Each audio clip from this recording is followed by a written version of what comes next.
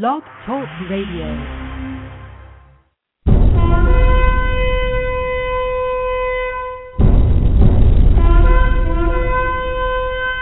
Enter the zone, the prophecy zone, your end-time watchman, bringing you light in a dark world where truth is rivaled with a lie and the matrix is normal life.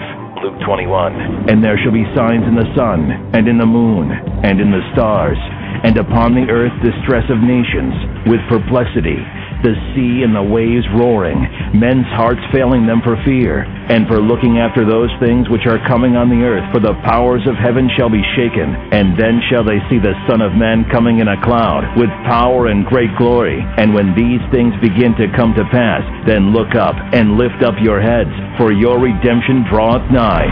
You are now in the zone. So be ready to enter the light or truth about the end of days, so you will be ready for the coming of the Lord. You are in the zone, the prophecy zone. So join us for the next hour as we look at world events in line with Bible prophecy, so you'll be informed and be ready for the coming of Jesus Christ. Hello, everybody. This is Brenda Johnson. I am the host of As the Day Approaches. I want to welcome you to this episode of my program, and I have a lot to share with you today. As I was preparing this program, I think that I'm going to have to break it into two parts. As I was putting together the information that is very helpful to understanding the situation in the Middle East, I found that it was important to actually combine the Syria, Egypt, and Libya situation with the upcoming UN vote in the Palestinian-Israeli situation in the Middle East. I believe these are connected. I believe that it is very difficult to separate them due to the fact that they are part of the Middle East and the whole situation with Islam, Palestine, the Muslim Brotherhood, and the other issues that surround it. So, with further ado, let's get going on this particular show. We are doing a show today on dividing the land in Jerusalem this month. I thought I heard today was the day that this vote was taking place, but I am mistaken. Now I'm hearing the 20th, but we're saying September sometime. And as I do research on the time and the date of this, I haven't found the exact day that this is going to take place. So hopefully by next week I will get you those details as they come forth. So I'm going to take you, first of all, to this situation in Libya, the rebels, and Egypt. I've talked about this before in one of my programs when I've talked about Islam. But it's very hard to talk about the Middle East without talking about Islam. It's hard to talk about Israel without talking about Islam. So that is why I'm continuing to talk about this subject and combine it with my series on Israel. I will be updating you on what's happening in the Middle East. I will be asking questions. Who are the rebels? Who is the one that threw out, what group was it that threw out Muammar Gaddafi's regime? Is there any connection between the downfall of Hosni Mubarak and the attempt to oust Syrian President Bashar al-Assad? Now, does any of this connect with Palestine and the uprisings we see there, the terrorism? We're going to ask the question of how. Now, Palestinians are claiming that Israel is occupying Jerusalem. It's a question that we are being asked today. We are being told that Israel is occupying Jerusalem. What do you think about that? Should Israel give up land gained in the 1967 war in exchange for peace? Should they go back to the borders before the war in 1967? What is this UN vote? What exactly are they going to be talking about? What exactly are they going to be doing? Who's going to be voting? Who is going to be allowed to take part in this discussion? And does it really matter? Does it matter to Bible prophecy? Does it matter to our lives? Does it matter to the world at hand? Why are we putting so much focus on this? Now, does Israel have an obligation to divide Jerusalem with the Palestinians? And if they agree to divide Jerusalem, what will happen? I hope to answer some of these questions in these two parts. So some of them will be answered today, hopefully. Some, I'm hoping that today I will give you a lot of insight to this struggle in this area and just kind of put things together and formulate some kind of Bible prophecy connection with all that's going on. So we're going to talk about who the rebels are in Egypt. I'm going to give you a little bit of history. We know that it is the Muslim Brotherhood who was overthrowing Hosni Mubarak. A lot of people said, oh, no, the Muslim Brotherhood was not taking part in that, but we know today because now the Muslim Brotherhood is rising up. Some people don't really know who the Muslim Brotherhood is, and a lot of my shows, I went into that in one of my Islamic shows in one of my episodes. So if you want to go back in the archives and take a look at what I talk about in the Muslim Brotherhood, you can do that. So I'm not going to be detailed about that in particular, but what I want to focus on today is where the religious belief sits in the Muslim Brotherhood. The Muslim Brotherhood actually was birthed out of a form of Islam called Wahhabism. Wahhabism, it's spelled Wahhabism, and it's spelled in different ways, sometimes with one H, two B's.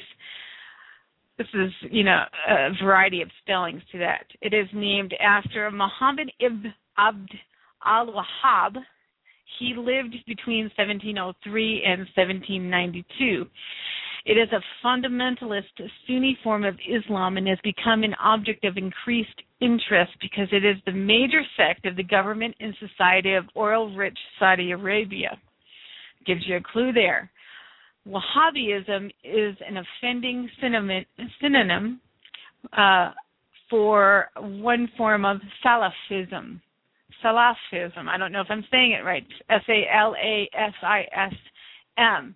Now, some of the late scholars of Wahhabism declared that Osama bin Laden, to be a Khawarij and thus not belonging to Salafi methodology because he is said to be part of the Wahhabism.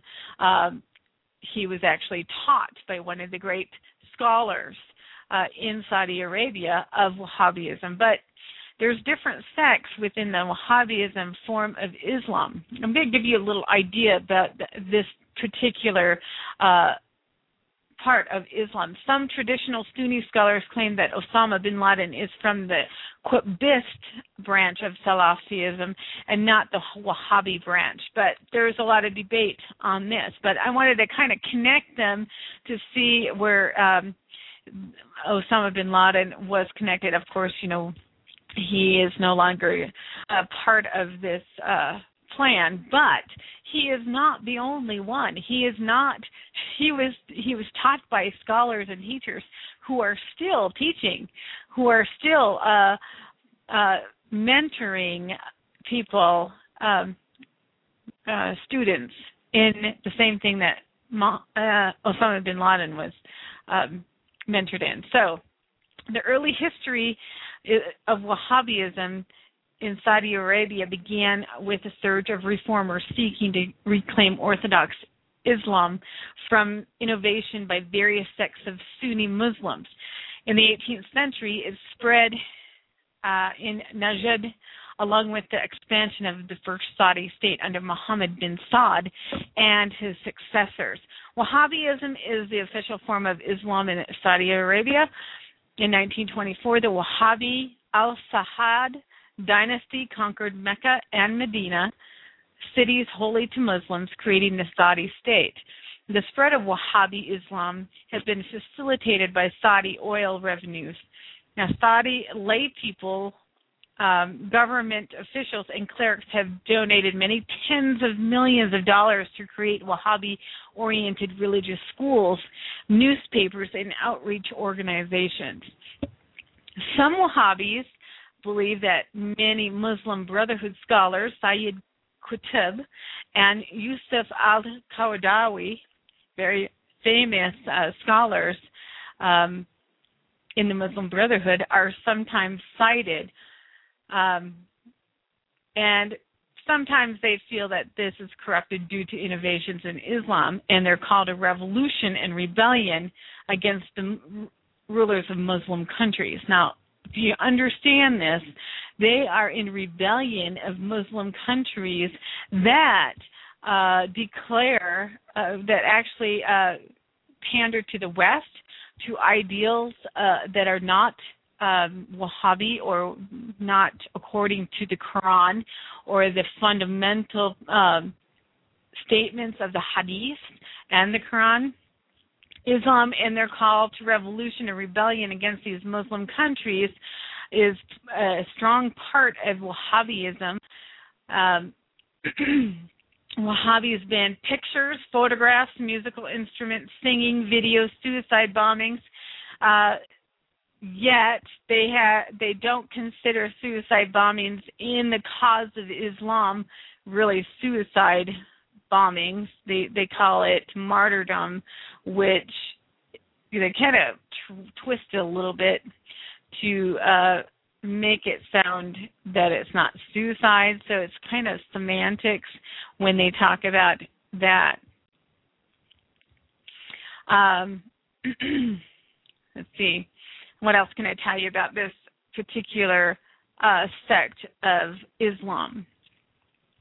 Many contend that Wahhabism is or has become a dominant form of Islam through proselytization, that is, sharing the message of Islam. They also call that Dawah Islam, and it's driven by Saudi funding. Others contend that its influence is less widespread, and that the practice and observance of Wahhabism and the political manifestations that flow there are from more nuanced, doctrinal interpretations. What am I saying when I say that? Is that it is some of it has, how do I explain that? The Wahhabi theology advocates a fundamentalist and legalistic stance in matters of faith and religious practice. And when it goes into politics, they cannot separate political from their faith. And so their politics is motivated by what they believe in their faith. And some think that that is the way it's appearing, more so than in just sharing the message of Islam. That's the difference right there. Wahhabism traces its origins and call all the way back to the Prophet Muhammad and his companions, and they see the role as a movement to restore Islam from what they perceive to be innovations, superstitions, deviances, heresies, and idolatries. During the time of Muhammad ibn Abdul Wahhab, the creator of this particular sect, whose prominence gave name to the movement, there were many practices that they believed were contrary to Islam, such as invoking any prophet, saint, or angel in praying other than Allah alone, polytheism, grave worship, whether to saints' graves or the prophets' graves, celebrating annual feasts for dead saints, wearing of charms and believing in their healing power, practicing magic or going to sorcerers or witches seeking healing, innovation in matters of religion, for example, new methods of worship, and erecting elaborate monuments over graves. They actually lit a grave on fire of one of the caliphs, mother, and lit that grave on fire, decimated the grave so that people would not worship it. So, sounds kind of good. Sounds kind of, pure, but there is a vicious part of this particular sect that is taking hold, and that is the terrorism. The opponents argue that these practices have adequate proofs from the Quran and the Sunnah and have been accepted by Sunni scholars since the early days of Islam. They also see grave worship as intermediatism and claim this is accepted and called for practice in Islam. So they actually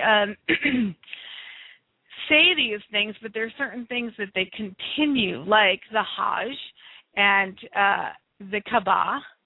They don't say anything about the Kaaba, but there are some prophecies in the Hadith about some of these places getting destroyed in the last days, their eschatology, in their prophetic scripts that tell them what is coming. Now, there is something that is coming in the last days called the Black Flags from Khorasan.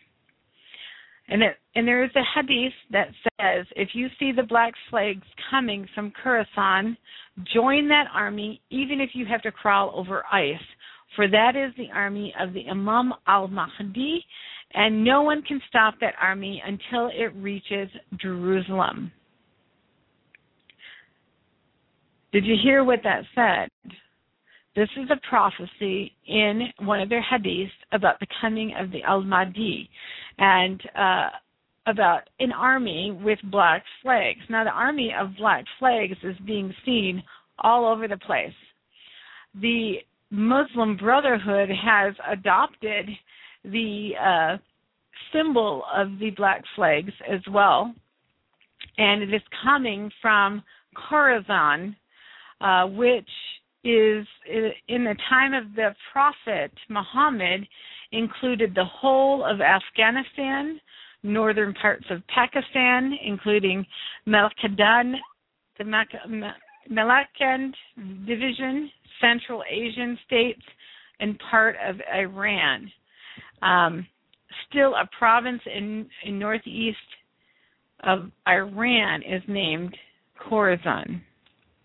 So this group is supposed to come from this area, and now they have stationed all over the world in all different countries this army that is training to rebel against governments who actually do not follow the standard of the Quran.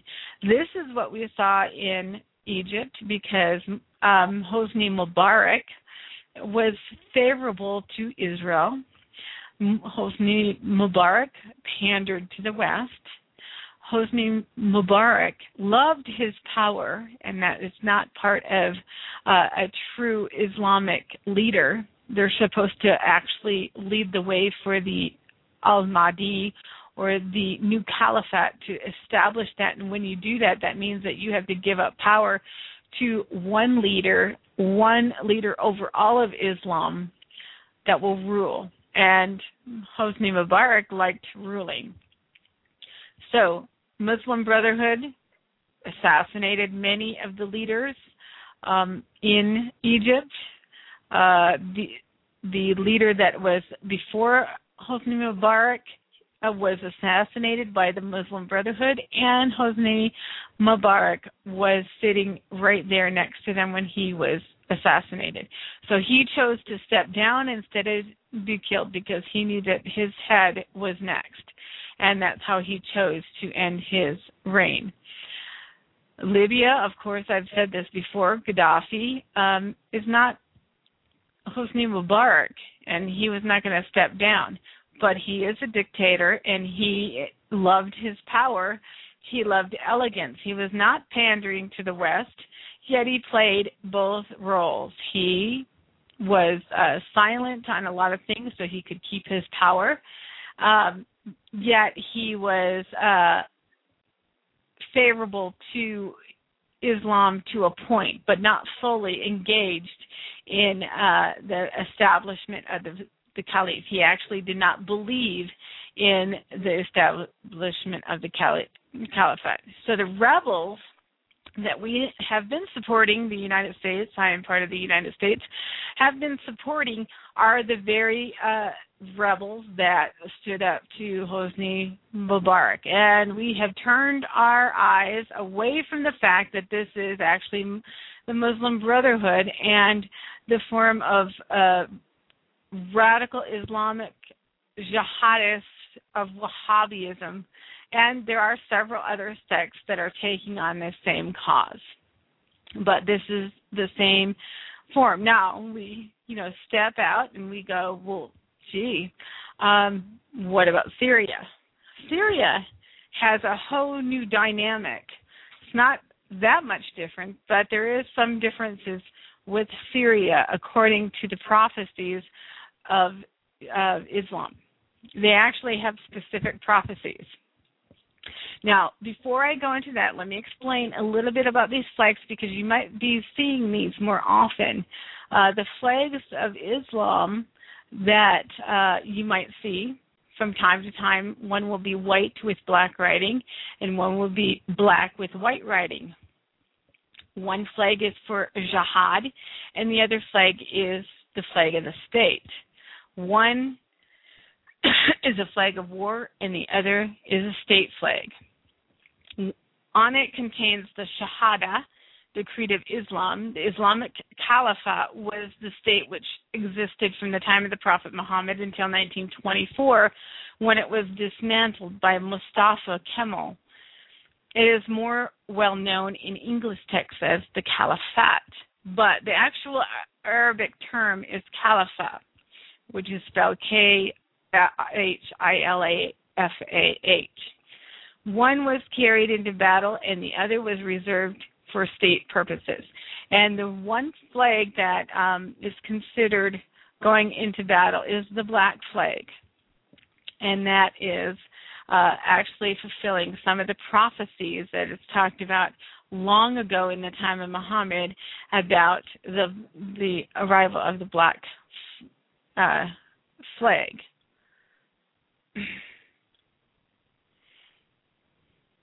I see that I have a caller, and if you can wait there for a little bit, I'm going to get through this part, and then if you have something that has to do with this, you can join me. So hang on a moment as I continue to share about Syria, and then you can fill in if you'd like to do that before we go any further. The Mahdi, also known as the 12th Imam, and Islamic Messiah will appear as the last caliphate and will rule not only the Muslim world but all of mankind. Anyone who does not receive the Mahdi willingly will be given the opportunity through force and threats of death to save his life. One will have to accept the Mahdi and a mark of allegiance to him or die. They will behead anyone who does not accept the Mahdi. Now, let's talk about Syria just for a second. Excuse me. I have a cold, so if I have to pause for a moment, then that's why. So, Syria, there is a hadith of Prophet Muhammad about the symbols of the Judgment Day, that the people with the black flag will rise up from the land of Khorasan to fight against Kufar, alliances in the final war of Armageddon. Geographically, Syria is a land of great diversity that includes coastline, mountainous areas, steppe, and desert. Geographically, we all know this because it's been on the news quite often, Syria can be divided into 4 regions. A narrow, fertile coastal plain runs along the Mediterranean border and extends inland to a narrow range of mountains and hills. The coastal climate is moderate with hot, dry summers and mild, wet winters. The average annual rainfall in this area is between 30 and 40 inches. The mountainous regions run from north to south, parallel to the Mediterranean Sea. Kind of give you an idea of what we're looking at as far as the land. The interior from the north to the south, the interior Pyramid Plains region is found in the east of the mountains. Much of the southeastern part of Syria is desert region that extends to the borders of the Jordan and Iraq. Most of the desert is a rock and gravel plateau that receives less than 4 inches of rain annually and is extremely hot. What they prophesy here in Syria, and this helps you to understand why Syria is kind of in a different kind of situation. It's not totally different, but it is a little bit different. In their prophecy, it says that Syria will make a firm truce with Christians, and they're called that al-Ram, until Syria will wage a campaign against an enemy that is attacking them. It says, you, Syria, will be granted victory and great spoils. Then you will alight in a plain surrounded by hills. There, someone among Christians shall say, the cross has overcome, whereupon someone among the Muslims shall say, nay, Allah has overcome. And so shall go and break the cross. The Christians shall kill him, then Muslims shall take up their arms, and the two sides shall fall upon each other. So what is this saying? It's saying, if you understand Syria right now, Syria is actually befriending Christians. They say that Christian and Muslim can't really be true Muslim without accepting Jesus. Now, Jesus is part of Islam, but it is a different Jesus than that as described in the Bible. There are similarities to this Jesus, but in Islamic eschatology, this Jesus will actually be one who will help behead those who do not believe in Islam. So he is quite different in Islam when you come down to eschatology.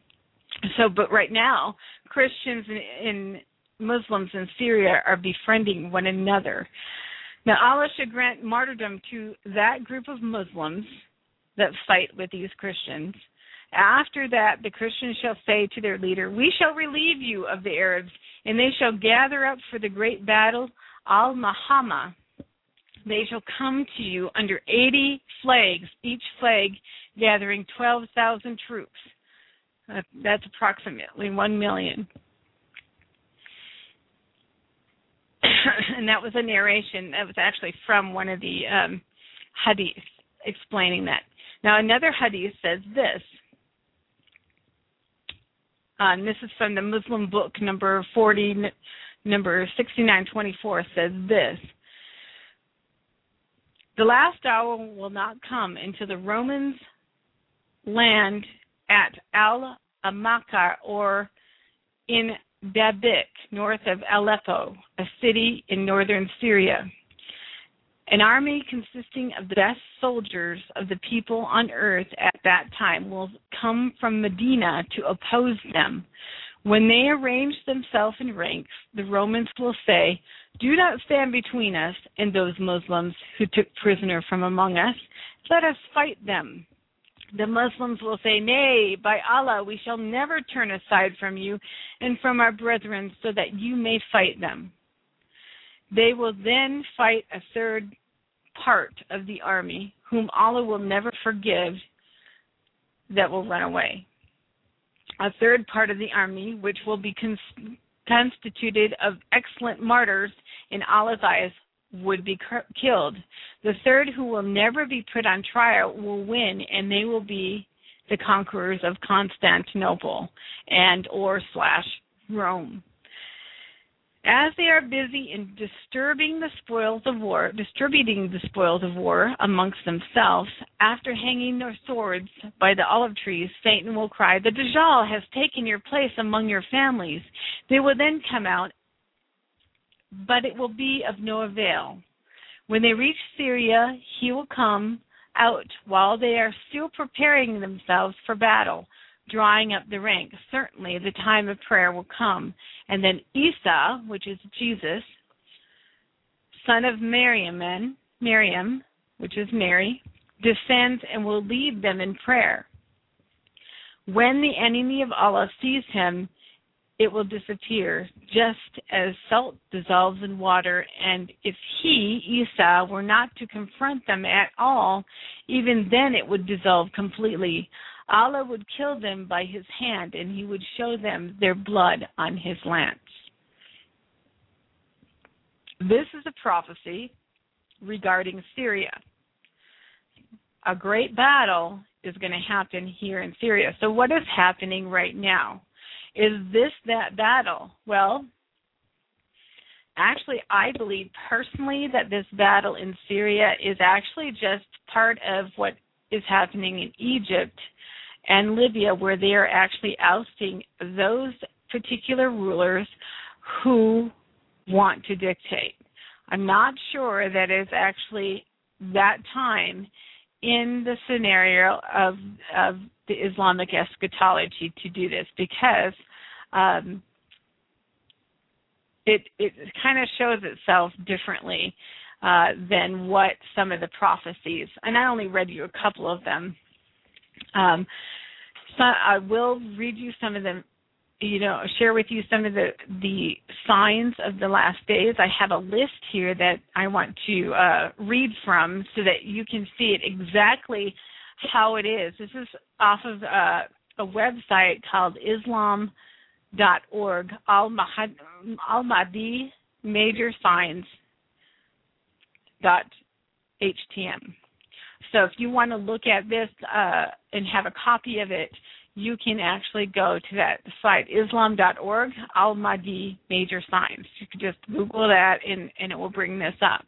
But I want to give you an idea of how involved Syria is in the Islamic eschatology. And right now, those who are following the Quran, those who are having a revival as far as going back to the original creeds of Islam in the Quran and the Hadith, are excited that they are actually being able to see prophecy come to pass right before their eyes, and that they get to participate in bringing about this prophecy.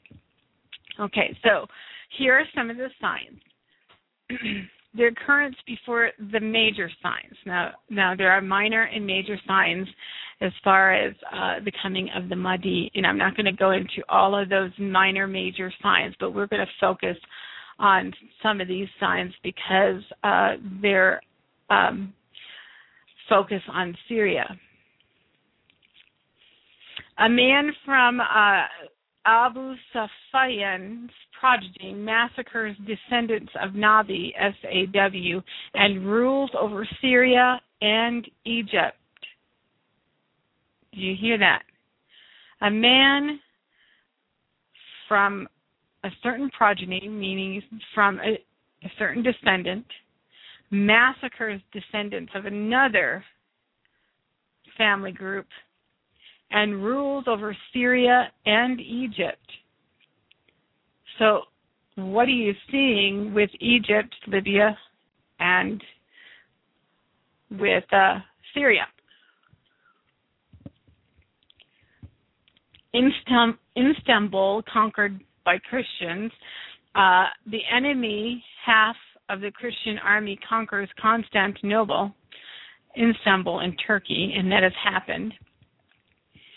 One of the major signs of the last day is Istanbul reconquered jointly by Muslim and Christians. The Muslims and the good half of the Christian army conquer Constantinople together against the enemy Christians. Thereafter, a Christian will say the victory was due to the cross, and the Muslim will say it was due to Islam. A battle between both sides will ensue, and the Muslim ruler will be martyred. Take that as you see it. Right now, Constantinople has a conflict between Christianity and Islam. They're actually trying to live together right now, and they're going to have some difficulty according to their prophecies. Syria, the two Christian armies reunite, conquering Syria. Christians dominate the world up into the Kabir near Medina, and they will pursue Muslims with 80 flags, with 12,000 men under each flag. Now, it's interesting that it's talking about Christian domination. Now, in waiting for the Mahdi, this is some of the signs. Total eclipse. A total eclipse of the sun and the moon will occur in Ramadan prior to the Imam Mahdi's emergence. Imam Mahdi emerges at the age of 40. Imam Mahdi appears in Mecca and then flees to Medina. Some of the major signs of the events after the emergence of the Imam Mahdi will be this.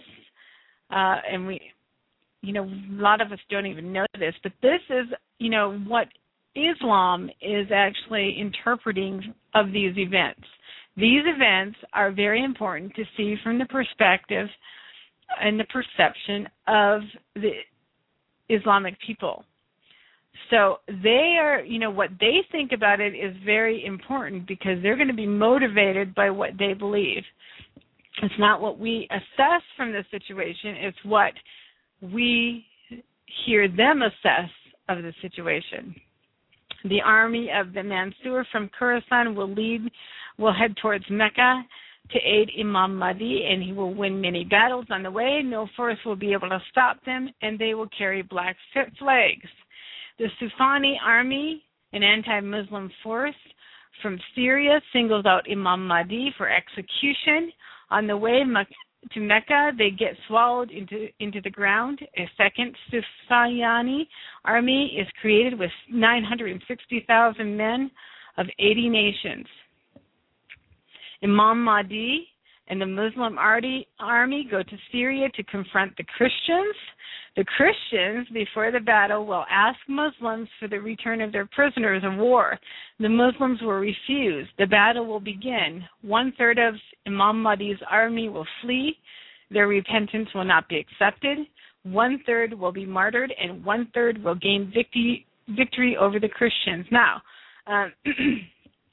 this is eschatology. This is what they say is still to happen. This has not happened yet, according to Islamic eschatology. Al-Jamaat of Muslims wages jihad on India and will be successful. Imam Mahdi returns to Syria and establishes Muslim rule over the lands he passes. So Syria, in Bible prophecy, is going to be destroyed by God himself. So, wonder why we see the Imam Mahdi going to Syria to attack and confront Christians, and the God of the Bible in Revelation has prophecies of the Old Testament going after Syria. Kind of gives you an idea, gives you a little bit of insight. At this time, Muslims will be weak, and there will be very few pious people.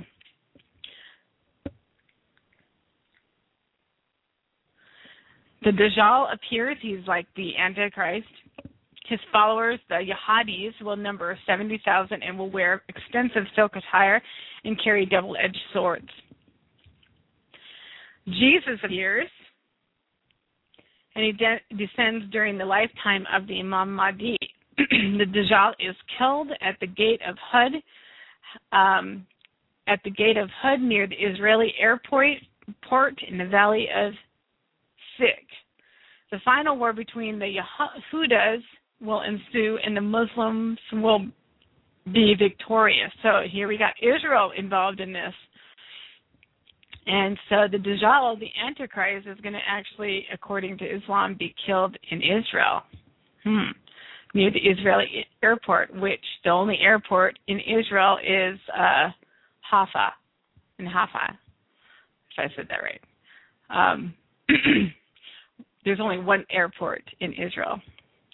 With the death of the Dajjal, all wars will end. Jihad will be stopped. Peace, harmony, and tranquility will be on earth. The earth will produce abundant crops and fruit. The people will follow Islam.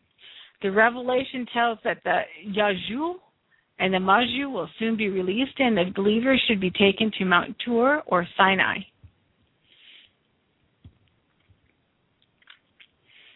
When they reach Mount Carmel in Jerusalem, they will proclaim to have conquered the world. Then they will shoot arrows into the sky to conquer the heavens. The arrows will return blood-stained. And so you kind of get the idea of some of these signs.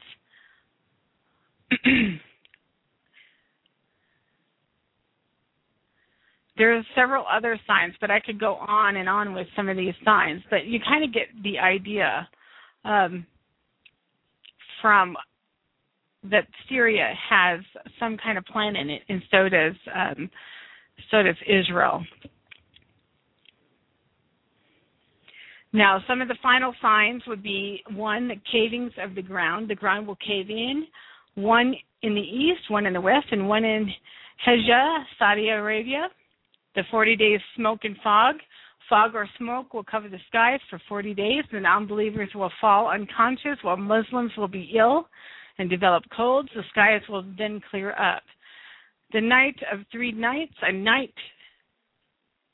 nights long, will follow the fog. It will occur in the month of Zil-Hajj and Adul Adha and cause much restlessness among people.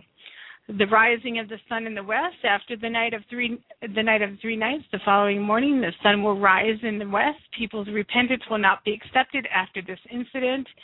The beast from the earth appears. One day later, the beast from the earth will miraculously emerge from Mount Safa in Mecca, causing a split in the ground. The beast will be able to talk to people and mark the faces of people, making the believers' face glitter and the non-believers' faces darkened.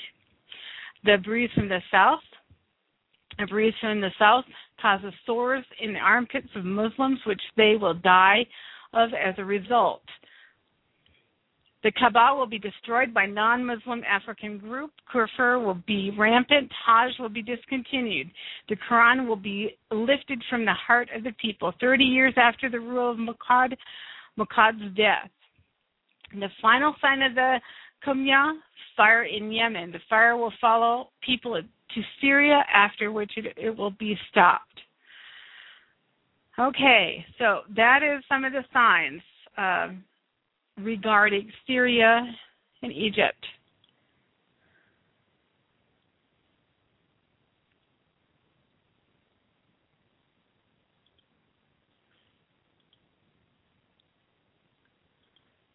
Hello, caller. You're on the air. May I help? What would you like to say? That didn't work. Trying to get you online.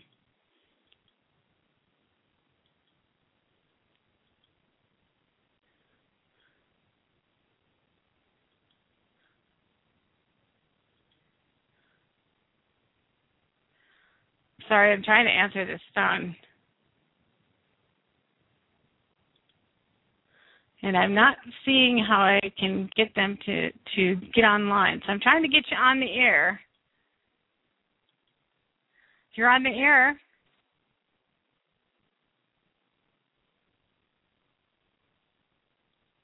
I guess this is not working. Unless I'm not doing it right.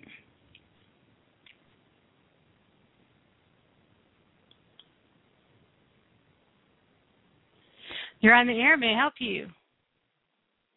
Okay, well, I don't know how to answer this phone call. It's not working for some reason.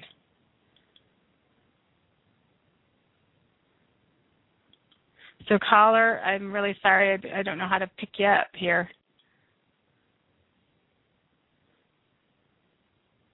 Okay, well, I'm going to go back to my show. I'm sorry that I really need to work on trying to know how to answer these. I don't know if it is Blog Talk Radio, because I'm trying to get the caller on the phone, but it's not working. So it says it is, but it really isn't. So forgive me, caller, who's trying to call and talk. So, okay, well, I'm going to continue with the show. So we have a lot of information and a lot of things to talk about. So this brings us to Israel. What is actually happening in Israel?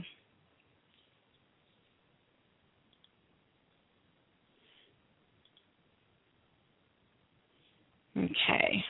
What is really happening in Israel? What does God, the God of Israel, say about what is happening? Let's kind of launch into this conversation about the parting the land. I have read a couple books regarding this, which are very good, that I will suggest to you. One is The Fight for Jerusalem by Dor Gold. It's called Radical Islam, the West, and the Future of the Holy City. And this is an excellent book if you want to really understand about what is taking place in the Middle East right now regarding the land and the 1967 partitions and all that. This book was published in, let me see here, 2007, so it's fairly new. It's a few years old. And Robert Smith, Jerusalem Rushing Toward the Midnight Hour. I mentioned these last time on one of my shows, but as a launching point for this discussion, I am going to use Jerusalem Rushing Towards the Midnight Hour by Robert Smith as a launching point. In his chapter 5, Parting the Land, it's excellent review, and I'm going to share a lot of that information with you today on this show. Hopefully, if I can get through the remainder of my show with this without any other problems. Okay, so Joel 3:2 in the King James Version says, I will also gather all nations and will bring them down into the valley of Jehoshaphat and will plead with them there for my people and for my heritage Israel, whom they have scattered among the nations and parted my land. Ezekiel 36:5 in the NIV says this, Son of man, prophesy to the mountains of Israel and say, O mountains of Israel, hear the word of the Lord. This is what the sovereign Lord says. The enemy said to you, Aha, the ancient heights have become our possession.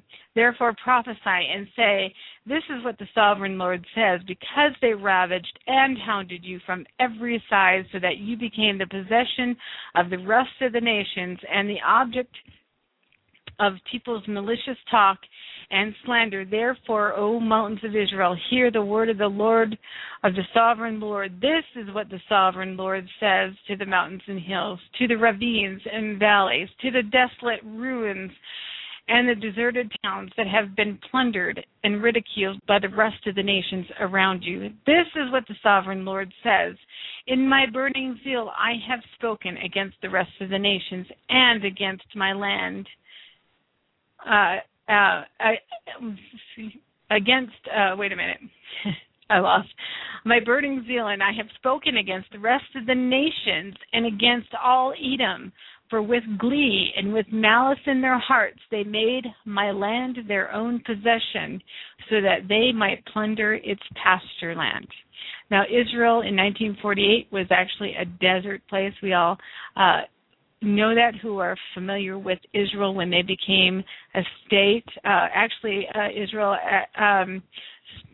really started to come back to the land before that, in World War I, 1929. In those areas, those times, there was a lot of Jewish people coming back to the land at that time. What happened in 1947 and 48, after World War II, the nations were compassionate towards the Israeli people, and actually made what they were already negotiating final in 1948. So during that time, they had made the desert lands of this area bloom, and prophecy is being fulfilled before our eyes. So when it says that might plunder his pasture land, it's because it actually, the first time in centuries, has become green and not deserted and not cared for. So the Jews came back to the land and cared for the land. On October 22nd, 2001, a young Palestinian woman said over Palestinian TV, "All we ask is that Arab countries stand by our side, give us weapons, and we, on our own, will kill them, murder them, slaughter them, all of them. We won't spare a single Jew." Over the same TV station, and at the same time, there came a call for more terror from Muslim minister Zahid bin Sultan Al Nahyan. His sermon at the mosque in Gaza included these words: "The Jews are Jews, whether Labour or Likud." Now, those are two different political parties.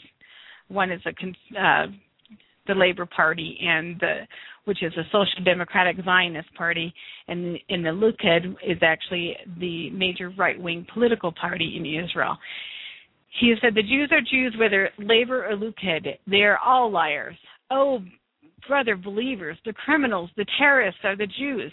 They are the ones who must be butchered and killed. As Allah the Almighty said, fight them.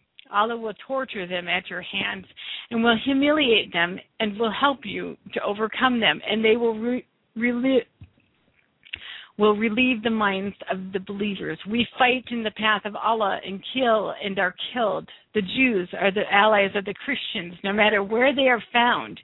Fight them wherever you are, wherever you meet them, kill them. Kill those Jews and those Americans who are like them."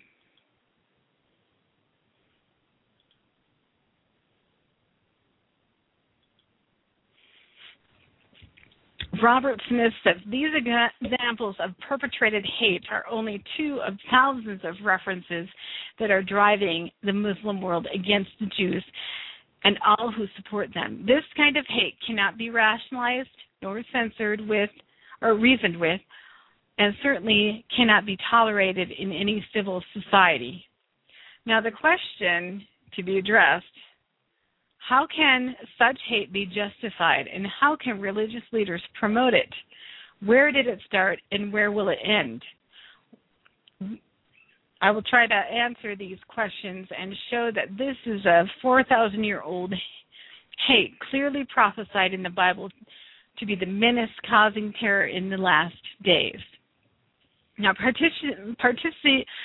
partitioning of the land has received wide coverage in our news today. We see it constantly. I've seen it for years, for 20 years.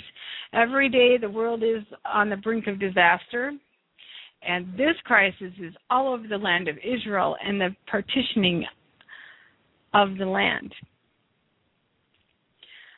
At the end of World War II, after the Arabs and Ottoman Empire, which controlled all of the Mideast for 500 years prior to 1919, joined Hitler's cause, Allied troops were given mandate over various parts of the area. Britain, who had earlier acted in favor of a Jewish state in the Holy Land and persuaded the League of Nations to mandate the same, was given mandate over Palestine. The area known as Palestine then included what are now the states of Jordan, Lebanon, and Israel. There was no Palestinian state, nor was there a West Bank in the partitions of the land. The Palestinian state was considered Transjordan, which means across the Jordan, West of the Jordan River, although the borders were left a little vague, was generally accepted as mandated to be a Jewish state. When Israel, by UN mandate, was allowed to become a nation in November of 1947 and declared herself an independent nation in May of 1948, 7 Arab nations attacked, intending to drive her to the sea and destroy the new nation. When the War of Independence was over, Israel had secured all of her borders except those with the state of Transjordan. Transjordan had pressed into the mountainous part of Israel and taken it all, including the city of Jerusalem. Jews were immediately killed and driven out of the areas. Synagogues and of holy Jewish and Christian sites were destroyed. Jerusalem and the Temple Mount was occupied, and the Jewish section of Jerusalem on Zion was cut off. So we're talking about, today that the Jewish people are occupying Jerusalem, the West Bank, and they actually left Gaza, but it was never a Palestinian state to begin with, or a possession. It was given to the Jews as their possession. Transjordan changed its name and became simply Jordan at this time, dropping the trans because it intended to possess land on both sides of the Jordan River. That's what their goal was. They didn't want just one half. They wanted all of it. The intentions were to annex the territories on the west side of the Jordan, calling it the West Bank of Jordan. The east side of the Jordan River would become simply Jordan. They intended 2 separate countries, all under the King Jordan. Now, such unrest was created over the annex of the West Bank that Jordan decided to drop plans for an annex, and in the vacuum left the West Bank in the hands of the revolutionaries. Over the years, Arabs from 29 different Arab countries had moved into the area to take advantage of jobs and an affluent society, which had been created by the industry of the Jewish state. So the Jewish state actually created these jobs and the industry, and all of these people from other countries came to this Jewish state because of what the Jewish state provided for them. Before this, a Palestinian was anyone living in Palestine, namely Jews, Arabs, Christians, etc. Therefore, many, if not most, of the leadership of the Palestinians are not native to the land of Israel at all. So even Mr. Yasser Arafat was not a Palestinian. He was an Egyptian-born revolutionary trained in the former Soviet Union and sent from the Soviets with their blessing to take advantage of the vacuum in the territories and to destabilize the Jewish state. That was the whole purpose of Yasser Arafat. Now, at the invitation of his cousin Mufti Hag Amin al-Hussein, who was at the time Mufti of Jerusalem, Yasser Arafat came into the picture. He quickly became spokesman for the West Bank, capitalizing upon an already volatile situation and using the power of an old religious animosity between the Jews and the Arabs. He aggravated the smoldering Palestinian rebellion against Israel already boiling under the surface. With a great amount of anti-Israel sentiment in the international institutions, namely Europe and the UN, he simply used the discontent of the immigrant Arabs in the territories to organize the PLO, Palestinian Liberation Organization. Now, in doing so, he has played upon an ancient hat sewn into the Arab populace ever since Ishmael, and has precipitated an acute hate and disdain for the Jewish state. That hate is now out of control. Out of this this revolution engendered hate. He has come several volatile terrorist groups, more rebellious than their progenitors. In June of 1967, when two Arab states, namely Syria and Egypt, attacked Israel, again intending to destroy the state, Jordan was persuaded to join them. Israel soundly defeated them in what has been called the Six-Day War. The Golan Heights was taken from Syria, the Sinai taken from Egypt, and the West Bank with Jerusalem was taken back from Jordanian occupation. Israel now possesses all of the promised land of prophecy, but the raging nations of the Antichrist, anti-God, anti-Israel world are determined to unseat Israel from her holy sites. Because of the foothold gained in the state of Israel by revolutionary factions of world revolution, Israel has been under constant demand to defend her borders. And this is what we're talking about today, trying to defend her borders. The Western media in the United States, Britain, and Europe conveniently and consistently overlook the true background of the partition problem. And I'm going to show you, with the help of Robert Smith, what this is. This is really good information. Hold on just one second.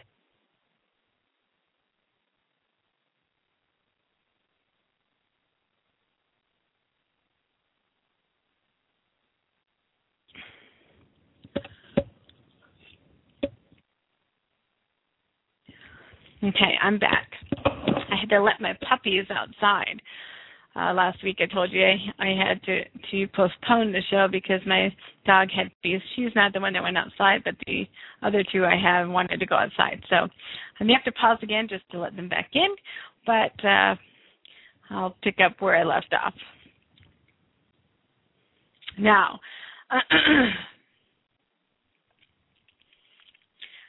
never do they, which we're talking about the United States, Britain, and Europe, admit to the fact that the West Bank or territories were actually part of the original partition and mandate, which included every country of the Mideast as we know them today.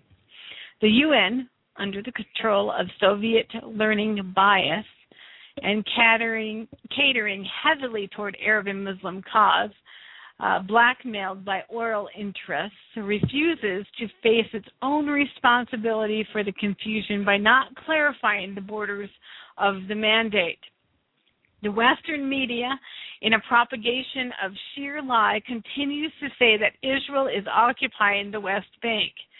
Western political leaders and the UN have conveniently adopted this position. It is the adoption that is at the heart of the whole problem today. After World War II, the Allies were given a mandate over the Middle East. As we have said, England was given the mandate over Palestine. Palestine then included all of what we now know as Jordan and Israel. When the Balfour Proclamation came forth, such an uprising ensued, and Britain quickly divided the Palestinian state into two parts.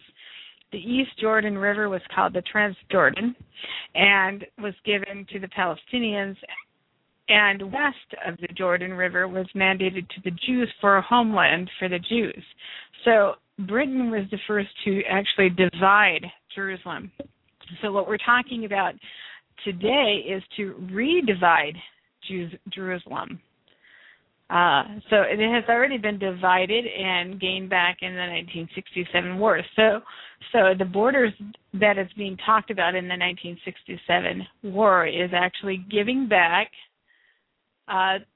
to the West Jordan, or the Palestinians, a place that they had occupied that Britain mandated a split.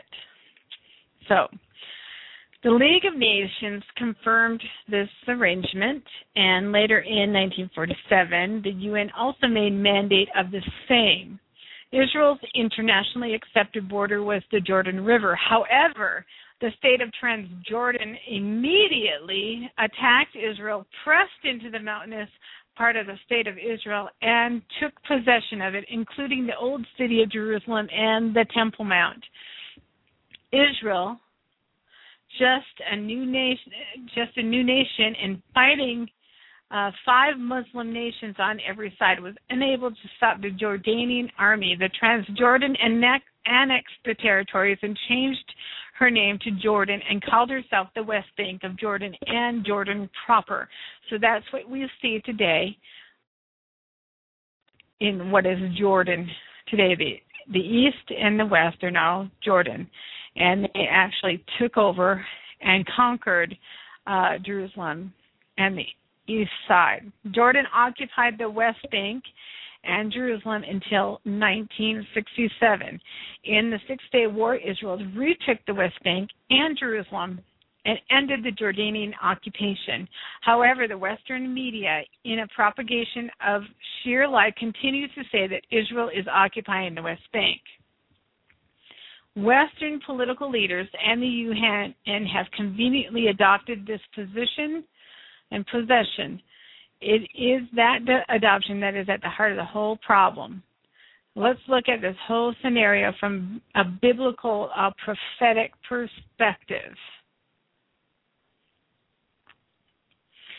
Okay, so what is the West Bank in a Bible perspective? It is clearly established in the prophecy of hundreds of scriptures that God would set a second time to gather his people, Israel, from the 4 corners of the world. It is also clearly prophesied by scores of scriptures that they would be returned to their borders. It is those borders that are in such conflict today and creating a world crisis of terrorism. There is some debate as to the exact borders of the return. Abraham was promised certain lands which he could view from Bethel. These were promised to Isaac and his seed and were known as the covenant promised land. In addition to Isaac's promise, all of Abraham's seed was promised larger borders, which takes in the entire Middle East. These lands were given to Ishmael and the sons of Keturah, Abraham's wife after the death of Sarah. Joshua never possessed some of the promised land.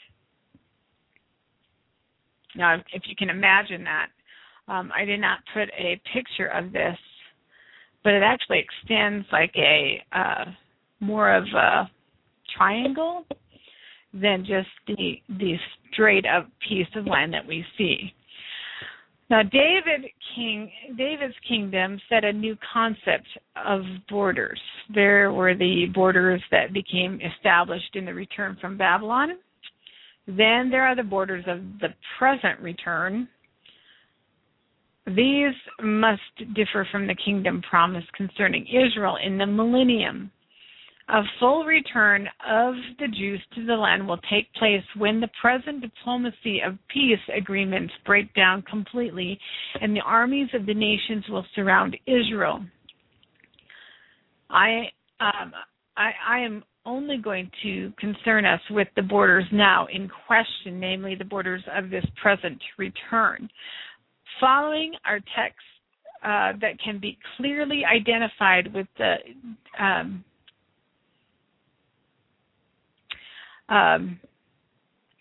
text of Scripture is what I mean, can be clearly identified with the present return of the Jews and the establishment of the state of Israel as we know it today. And I'm going to share some Scripture with you. God, through the prophet Jeremiah, promised that Israel would come again to their own border. In Jeremiah 31:17, this is what it says. There is hope in thine end, saith the Lord, that thy children shall come again to their own border.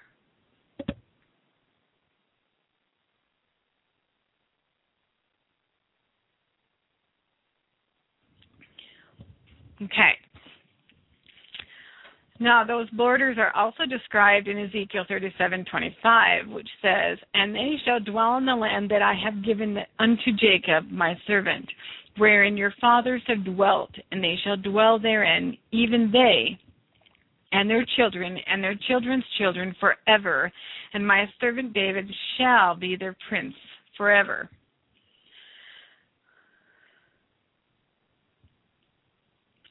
Now, the whole chapter of Ezekiel 37 is unquestionably concerned with the reestablishment of the state of Israel in our day today. These borders, according to Ezekiel 37:25, are directly comparable to the borders mandated by the Balfour Proclamation.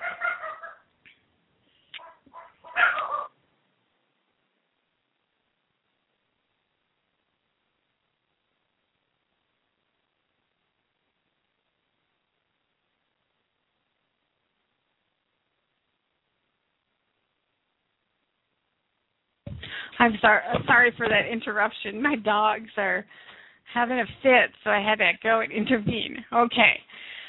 Back to Ezekiel 37. The joy of doing this at home. I thought, my kids are back in school, but now my dogs are actually playing. No. I tell them no. They're like my kids, you see. Okay, so Ezekiel 37. The whole chapter is talking about in our day. Now, these borders, according to Ezekiel 37:25, are directly comparable to the borders mandated both by the Balfour Proclamation, the League of Nations mandate in 1922, and the UN mandate in 1967. They are the expected borders of Israel today.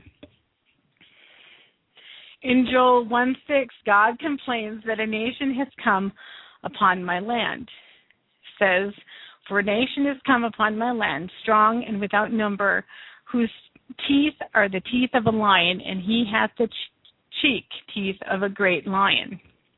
This event is dated by verse 15 and is shown to be the day of the Lord, which is at hand. Therein lies the root of all the conflict today and the makings of the very scenario prophesied for the last days. Alas, for the day of the Lord is at hand, and as destruction from the Almighty shall it come. Joel 1:15.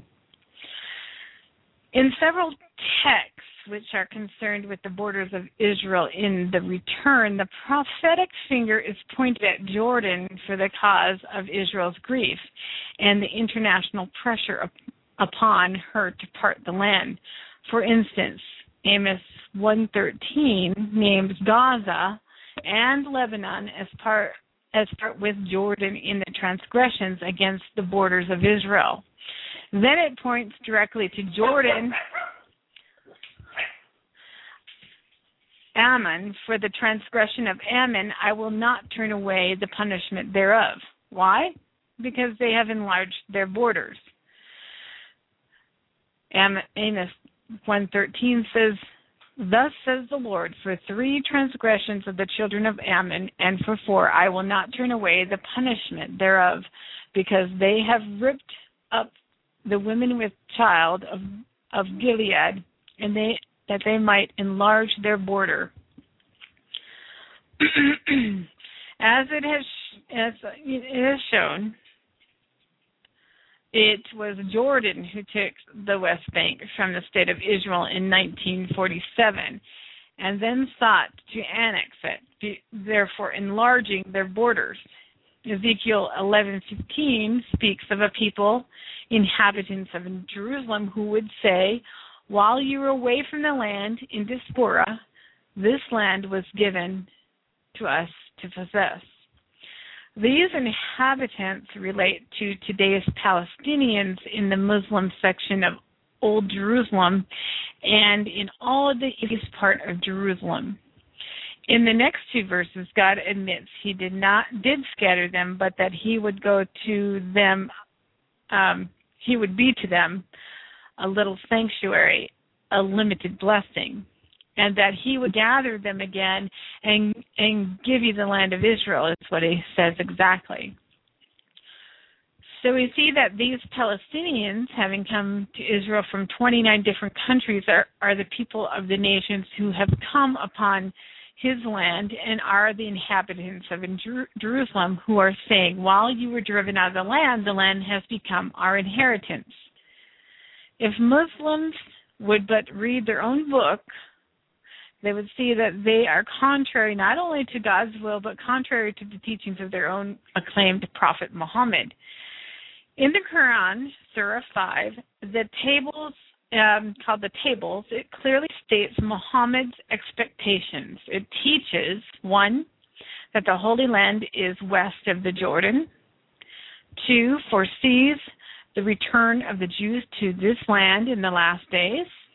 3, says the land is reserved for the Jews. 4, blesses the Jews in the land. 5, says all this would be in the last days. Kind of interesting that the Quran itself in Surah 5 would say these specific things. Now, in light of this, we see that parting of the land is contrary even to the Muslim holy book. Ezekiel chapter 34 through 36 are entirely given to the subject of the mountains of Israel. When we do a little homework and outline on a topo map the mountainous areas of the Holy Land or the state of Israel, will excuse me, one will discover that these mountains of Israel are exactly comparable to the West Bank. I have put a video up on my website showing where Jerusalem is located. It's quite interesting how it is actually in this mountain range, almost like it's protected in a cove in a sense. It's elevated on top of these mountain ridges, and these mountain ridges provide a barrier between a natural barrier between other nations, and that is the West Bank. And this particular video that I have up on my Facebook page is talking about the defensible borders of Israel. Next week I'll see if I can outline what this video talks about, what are defensible borders. It's quite interesting. So if you don't have a chance to look at it next week, I will actually go into that a little bit and talk about what these actually are. Now, as we study the text carefully, we discover that just as in many other texts, Ammon, which is Edom, Moab, and Ammon, or Mount Seir, which is in Jordan, are the aggressors who, out of perpetual hate, for example, hate that is taught and perpetuated, cause bloody terrorism against Israel. Ezekiel 35:5 says, because thou hast had a perpetual hatred and hast shed the blood of the children of Israel by the force of the sword in the time of their calamity, in the time that their iniquity had an end. Pretty specific on talking about the terrorism against Israel. It is important to remember that Mount Seir in Jordan, down near Petra, was the home of Esau, the brother of Jacob. Esau and his family lived in the barren wasteland, while Jacob and his sons lived in the land of milk and honey. A perpetual hate for Jacob, heir of the promise, was passed on from generation to generation as the jealousy of Esau turned to acute resentment. We can be sure that each generation of Edomites heard the story told in anger and bitterness, how that Jacob stole the birthright and the blessing from his brother Esau.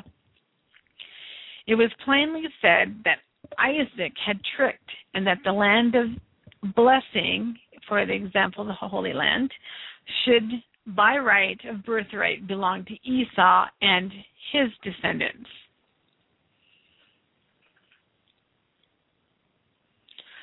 Hebrews 2:15 through 17 states, "See to it that no one misses the grace of God, that no bitter root grows up to cause trouble and defile many. See that no one is sexually immoral or is godless like Esau, who for a single meal sold his inheritance right as the oldest brother. Afterward, as you know, when he wanted to inherit this blessing, he was rejected. He could bring about no change of mind, though he sought the blessing with tears." Hate, resentment, and bitterness always create a profane person. And these attitudes are transferred to many generations of a family. God himself marked Esau as a very profane person. Esau's resistance of the Israelites' possession of the Holy Land began as far back as Moses, when he sought to lead Israel into the Promised Land. Their first resistance was Edom, who refused to let them cross. The history of Edom shows them to be very treacherous, quarrelsome people, always ready to throw the Jews out of the land. It was Edom who joined Moab and Ammon, the same as Jordan today, to destroy Israel and Jerusalem in Jehoshaphat's day. And it will be in that same place of their destruction that again God will deal with them. And that is in Joel 3:1 and 2. When Babylon burned Jerusalem, it was Edom who stood close by and cried, raise it, even to the foundation thereof." Psalm 137:7. Joel 3:1 and 2 says, "In those days and at that time, when I restore the fortunes of Judah and Jerusalem, I will gather all nations and bring them down to the valley of Jehoshaphat. There I will enter into judgment against them concerning my inheritance, my people Israel. For they scattered my people among the nations and divided up my land. They cast lots for my people and traded boys for prostitutes and sold girls for wine and that they might drink." In their return from Babylon, the Jews had to continually fight the Edomites while rebuilding the Second Temple. The Herods were Udumians, the Roman name for Edomites. When Titus destroyed Jerusalem in AD 70, Josephus recorded that the Idumeans were naturally a most barbarous and bloody nation. That was out of the Wars book, chapter 5. Evidently, they are doomed to forever carry that hate, resentment, and bitterness. Ezekiel finds them the same these days of return. In the dealing with the inhabitants of the mountains of Israel, or in our terms, the West Bank, he records the Lord saying, "Son of man, set thy face against Mount Seir, Edom, or Jordan today, because thou hast perpetual hatred and shed the blood of the children of Israel by the force of the sword in the time of their calamity." Now, let's clear up confusion being propagated by the Western press.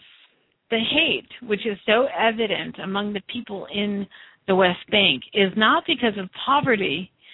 It is a worn-out old cliche of liberal bias. Nor is it because of oppression, nor is it out of desperation. It cannot be viewed as simply political dissent against an occupying and oppressive state. It is, however, a deep, ingrained hate taught and propagated since Esau hated Jacob for stealing the birthright and the blessing. Trained revolutionary factions today perpetuate hate, even in schools and textbooks, whipping up the youth to a frenzy level. Add to this the religious fervor of clerics of Islam who make the destruction of Israel Allah's priority and promise great bliss to the afterworld if one becomes a martyr. Then add the involvement from rogue regimes which promise a fortune to the family which sacrifices a child to homicide death so that those parents take pride in the child's suicide death and encourages the child to die for the family's sake. And you now have a perpetuated hate or a perpetual hate. Ezekiel 35 verse 10 points directly to the present situation in Israel and is so accurate that it is startling. At what other time in Jordan's history have the country claimed two countries as its own? Only when Transjordan possessed the mountains of Israel in Israel's war of independence, then decided to annex it and make itself two countries in one, namely the West Bank of Jordan and Jordan proper on the east side of the Jordan. However, they have overlooked one little detail, not taking into consideration that the God of Israel was involved and would not tolerate the dividing of the land. So we read, whereas the Lord was there, verse 10 of Ezekiel.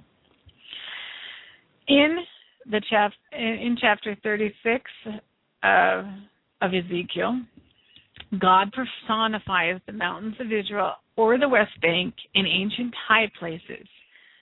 God speaks to them about the enemy, verse 2, and that said, aha, even the ancient high places are our possession. The Hebrew word for possession here is morsha, which means to receive by inheritance, wherein is the very crux of the issue in Israel today. Jordan, through its entire Arab world, is claiming the ancient high place, the Temple Mount, as theirs by inheritance. The Waqf, which is W-A-F-K, capital W-A-F-K, of Jordan, oversees the Temple Mount today and will not let a single Jew on the Mount. This was highlighted on September of 2001 when Ariel Sharon simply visited the Temple Mount. Out of rebellion to that single visit by a Jew, the first and only official visit in 2,000 years, Arafat organized the Al-Aqsa Martyr Brigade, which has been responsible for scores of suicide or homicide bombings to date. In verse 3 of the same chapter, God accuses the Palestinians that they swallowed you, or in the NIV, ravaged you and hounded you from every side so that you became the possession of the rest of the nations and the object of people's malicious talk and slander. That is precisely the headline news day after day in our current situation. The residue of the heathen in the King James Version, or the rest of the nations in NIV, describes perfectly the Palestinians today, very few of which are actual residents of the West Bank area, but are from 29 different nations who have the backing of the rest of the nations. Again, in verse 5, God accuses Udniah, or Jordan, because they had appointed my land into their possession. The Amplified Version reads thus, given to themselves my land with wholehearted joy and with utmost contempt. Pretty descriptive. A perfect depiction of Arafat and his terrorist cohorts can be found in the King James Version, despiteful minds. Now, of course, Arafat is no longer existing, but we have to talk about him in order to understand where we have been in this situation and where it's going. Because it didn't just stop when Arafat died. It has continued, as we can tell. In verse 6, it is made clear that the mountains of Israel and the state of Israel in God's mind are the same. In verse 7, And this is actually in, we're talking about the 36th chapter of Ezekiel, as a reminder.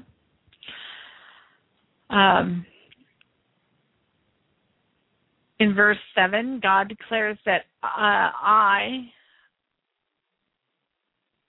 at the end, wait a second, I've written this down incorrectly. Okay.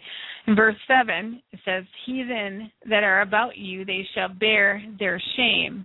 From verse 8, God recalls the diaspora and prophesies the future for the west bank of Judea and Samaria. God will settle you after your old estate, in verse 11. Cities will be inhabited and the wasted shall be built. Verse 10. The West Bank problem will not end until God intervenes and establishes Israel to her ancient rights to the land. Verse 12 declares the day to come when even my people Israel shall possess thee, and thou shalt be their inheritance.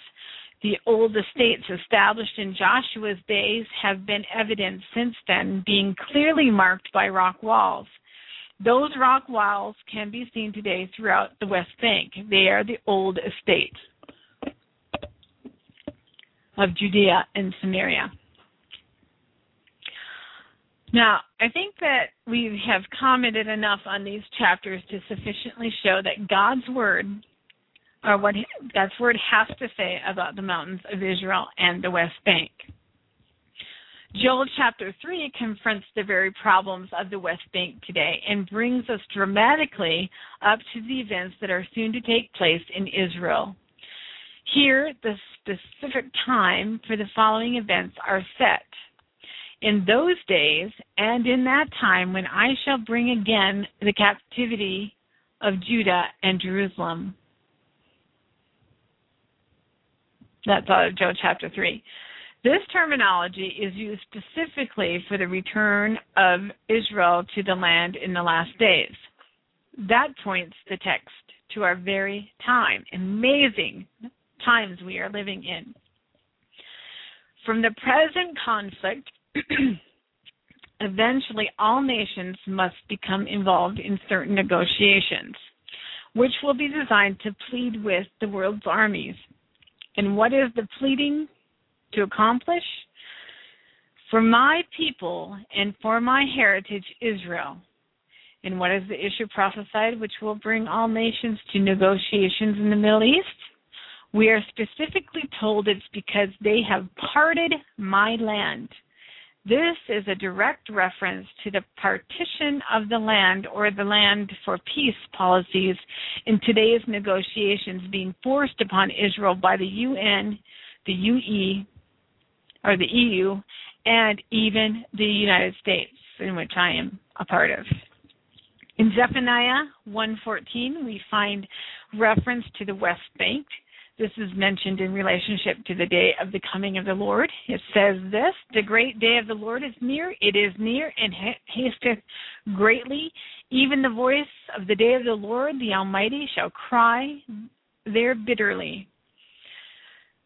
We see that the reset is referring. We see that the rest is referring to the same as Joel 3. The text also shows that it is in reference to the return of the Jews in 1 and 2 of Joel. It is also in reference to the day of fierce anger of the Lord, verses 15 and 18 of Joel 3. These references also point directly again to Moab and Ammon, Jordan today, and the border problem, chapter 2, verse 8. All of this places it in perfect alignment with today's events. We find mention of the Palestinians in verse 5, the rogue name given to the Holy Land by the Emperor Hadrian in order to wipe out all of the memory of biblical Israel. Gaza and Ashkelon are also mentioned. Both these cities are primarily in the Palestinian cause today. In this reference, let's look at the following. I have heard the reproach of Moab and the reviling of the children of Ammon, whereby they have reproached my people and magnified themselves against the borders. That's out of Zephaniah 2:8. Again, both Moab and Ammon are modern-day Jordan. The Cherethites let's see, what verse was that? I don't know. I misprinted the verse in here. Anyway, the Cherethites would also indicate the area of Jordan in as much as, according to the Smith's Bible Dictionary, Cherith is a brook near Beth-Shean, just across the Jordan River from Jericho and in the territory of Jordan. Now, we don't need to elaborate again that Jordan created the West Bank problem and is very much involved in the revilings and reproach of the Palestinians against Israel today. And true to this prophecy, they certainly have magnified themselves against the borders of Israel.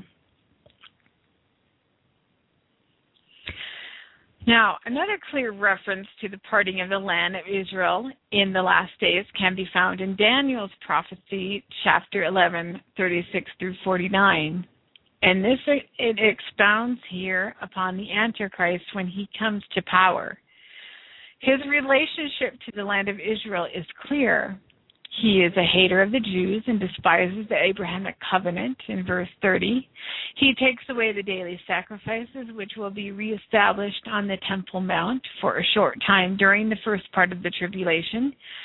And in keeping that in mind, the temple needs to be rebuilt. I'm going to be doing a show on the temple, rebuilding the temple, the Ezekiel temple, the third temple, and I will be discussing what the plans are that Israel has in store for this.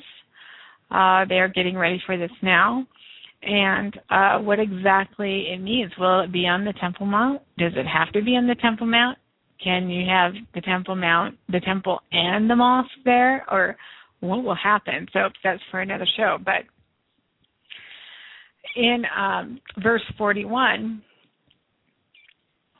he shall enter the glorious Holy Land. The Antichrist is going to establish himself there as a seat. Now, in Islam, the eschatology says that the Mahdi will establish himself on the Temple Mount in Jerusalem and will rule from the Temple Mount for 7 years and will have a covenant with the people of Israel for that period of time. How odd is that to see that in Islamic eschatology when we find that this is actually a huge problem today. It says here in Daniel chapter 11, 36 through 41, it says, the king shall do according to his will, and he shall exalt himself and magnify himself above every god, and shall speak marvelous things against the God of gods, and shall prosper till the indignation be accomplished. For that is determined shall be done. Neither shall he regard the God of his fathers, nor the desire of women, nor regard any god, for he shall magnify himself above all.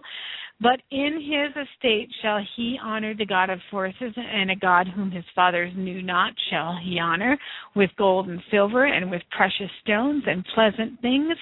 Thus shall he do in the most strongholds, with a strange God, whom he shall acknowledge and increase with glory, and he shall cause them to rule over many, and shall divide the land for gain. And at the time of the end shall the king of the south push at him, and the king of the north shall come against him like a whirlwind, with chariots and with horsemen and with many ships. And he shall enter into the countries and shall overflow and pass over. He shall enter also into the glorious land, and many countries shall be overthrown. But these shall escape out of his hand, even Edom and Moab and the chief of the children of Ammon. Verse 39 records that he will divide the land for gain, since his interest is the Holy Land, where he will establish his throne. Interesting that the Al-Mahdi, or the 12th Imam, is going to eventually do this. He will rise in Mecca, go to Medina, go to Syria, and then establish his throne in Jerusalem. That is the goal. It says in 2 Thessalonians 2:4, who opposes and exalted himself above all that is called God or that is worshipped, so that he, as God says, in the temple of God, showing himself that he is God. And this is not Antiochus Epiphanes, as some believe, because Jesus talked about this particular godless Antichrist coming, and Antiochus Epiphanes was actually before him, so it can't be him. This probably will be part of the covenant that the Antichrist will confirm in Daniel 9:27, and he shall confirm the covenant with many for 1 week, and in that midst of the week he shall cause the sacrifice and the oblation to cease, and for the overspreading of the abominations he shall make it desolate, even until the consummation that determined shall be poured upon the desolate. In Islamic eschatology, or is not even in eschatology, but in Islam itself, they believe that they have no qualms for making a commitment and breaking that commitment with someone. They will make alliances with people and break it. They have a history of doing this with nations. They will lie and deceive for the cause of Islam, and they have done this throughout history. Now, it says that the al-Mahdi will actually establish himself and break this covenant in Jerusalem. In the middle of his covenant, he will break it with those who are living in Jerusalem. This is in Islamic eschatology. This is not the Bible. The Bible says this too, but Islamic eschatology says this as well in their prophets, in their hadiths, and mainly in the hadiths, not much in the Quran. Now, a covenant between the UN and Israel and agreed to by the world's nations will divide the land, internalize Jerusalem, cutting it in half, Zechariah chapter 12 and 14, and allow both Jews and Arabs rights to the Temple Mount. Revelation 11:2 says, but the court which is without the temple leave out and measure it not, for it is given unto the Gentiles, and the holy city shall then they tread upon underfoot 40 in 2 months. I am persuaded this speaks of the preponderant problem as it is today. Eventually, the portion of the land will still be an issue in the Antichrist day. The final result of this present crisis is seen in Zechariah 14:9 through 17. The Lord will be king over the whole earth. On that day there will be one Lord, and his name the only name. The whole land from Geba to Rimmon, south of Jerusalem, will become like the Arabah, but Jerusalem will be raised up and remain in its place, from the Benjamin gate to the site of the first gate to the corner gate, and from the tower of Hanal to the royal wine presses. It will be inhabited. Never again will it be destroyed. Jerusalem will be secure. This is the plague with which the Lord will strike all the nations that fought against Jerusalem. Their flesh will rot while they are still standing on their feet. Their eyes will rot in their sockets, and their tongues will rot in their mouth. On that day, men will be stricken by the Lord with great panic. Each man will seize the hand of another, and they will attack each other. And Judah, too, will fight at Jerusalem. The wealth of all the surrounding nations will be collected, great quantities of gold and silver and clothing. A similar plague will strike the horses and mules, the camels and donkeys, and all the animals in those camps.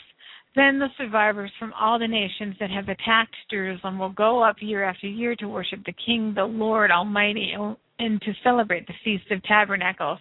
If any of the peoples of the earth do not go up to Jerusalem to worship the King, the Lord Almighty, they will have no rain. Now, a covenant of peace will follow mass destruction in the Middle East. The land will be partitioned into a Palestinian state, with Jerusalem being divided.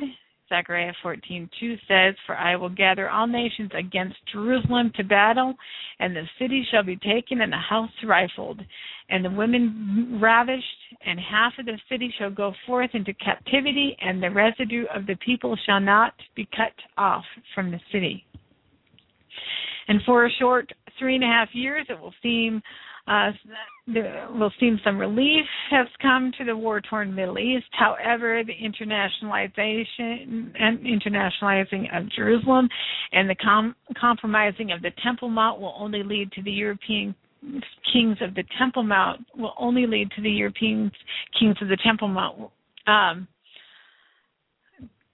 Its boldness to set himself up as God. Now, European king, let me explain that. It may be established or agreed upon, like Britain has actually established Israel as a state, so it might be the UN who might be part of this. Who knows? But it might not. The Mahdi is actually going to be coming from Saudi Arabia, so there's a debate about whether or not what it means by European kings of the temple. Thessalonians 2:7 says, "For the mystery of iniquity doth already work. Only he who now letteth will let, until he be taken out of the way." A new onslaught against Israel will bring the Lord's direct intervention. In Zechariah 14:4, it says, "His feet shall stand in that day upon the Mount of Olives, which is before Jerusalem and the east, and the Mount of Olives shall cleave to the midst thereof toward the east and toward the west, and there shall be a very great valley, and half the mountain shall remove toward the north, and half of it toward the south. The battle of Armageddon will ensue, and the beast and his antichrist will be destroyed." Earlier, we referred to questions that so plagued the Palestinian-Israeli issue today. Why is there such rancor, malice, and bitterness in the hearts of the Palestinian people? Why can the world's finest diplomats find no rational solution? This hate persists even though it threatens total holocaust of the entire world. Western media and those sympathetic to the Palestinian cause promote every excuse. One of the prime excuses for suicide, homicide, is the hopelessness of the financial and social despair that these people are in because of the Israeli oppression. In fact, it is not the Israeli people that put them in such shape, but their own leaders. These people came from 29 different Muslim countries, each one every bit as oppressive as the Palestinian area. This is why they came to Israel. In the first place, it was to take advantage of the job market that Israeli industry was providing. They were put to work by thousands until terrorism forced the closure of the borders of the West Bank, making it impossible to enter Israel and to get to their job sites. We see that a lot with the walls, and back about 10, 15 years ago, where there is a lot of blocking of the people going to work. If terror would cease, the job market would open up to them again. That is, what is it then that causes millions to come to Israel and America seeking prosperity, and then inspires them to destroy the very people who feed them?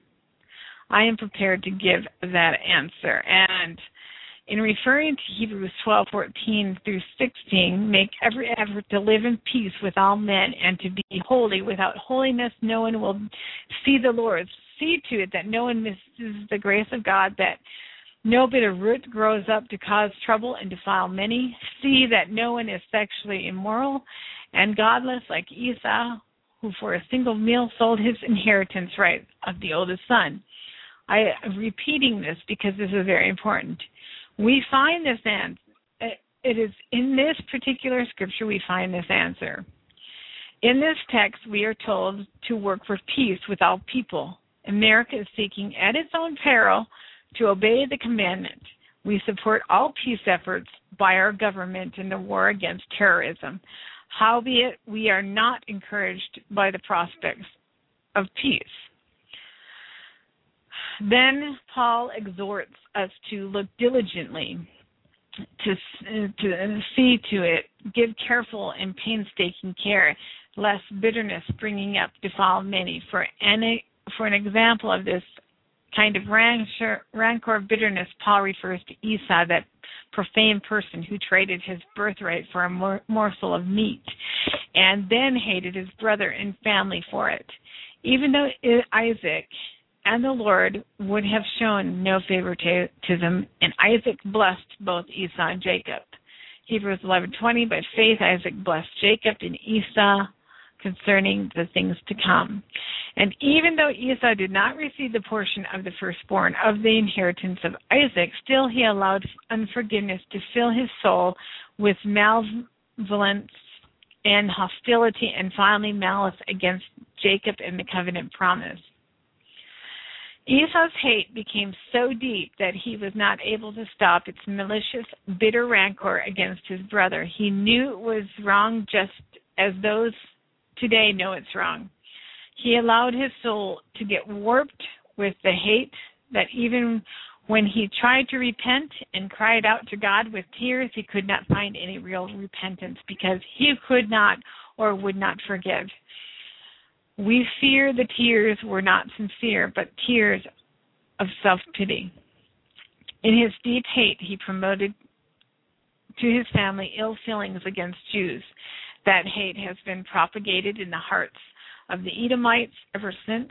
They have joined a like hate also propagated among the family of another, of Abraham's son, Ishmael, father of the Arabs, who himself found equal and similar reasons to hate the family of Isaac.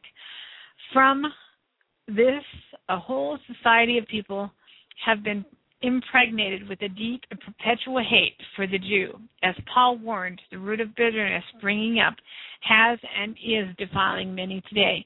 This can be seen easily when we realize that Esau is Edom and Mount Seir of the Bible, and therefore all the Jordanian people of today, that's who they are.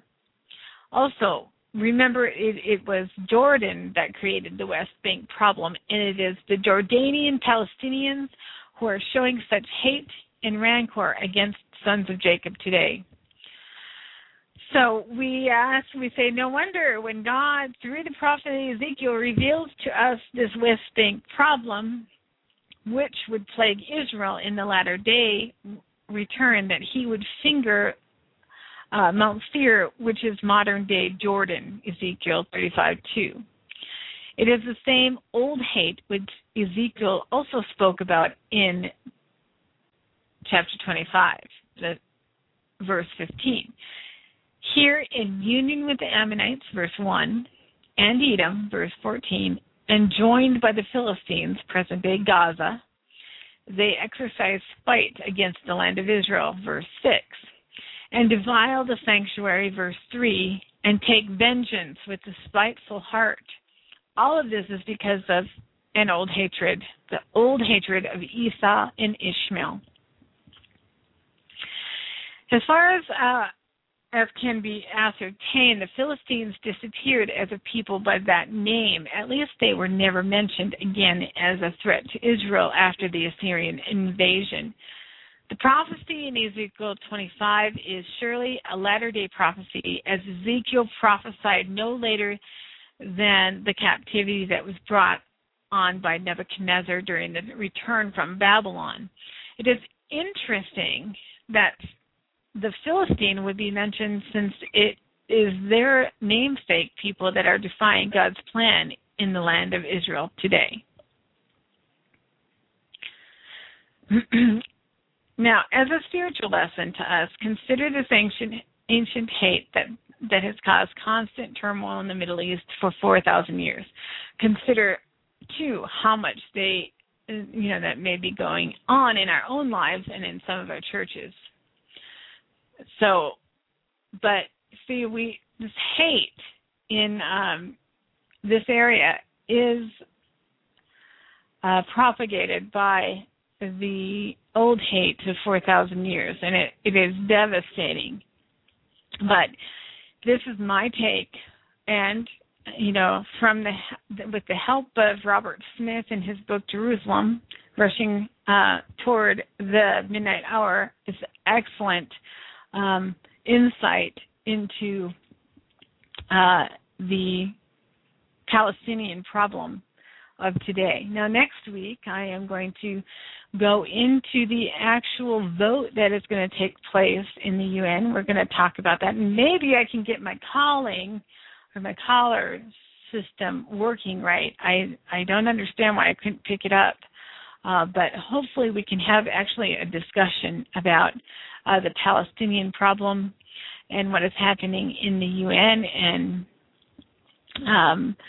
give some details about that, and also what is actually being put on the table right now, what is being talked about, what are opinions of different nations that are involved in this, and so forth.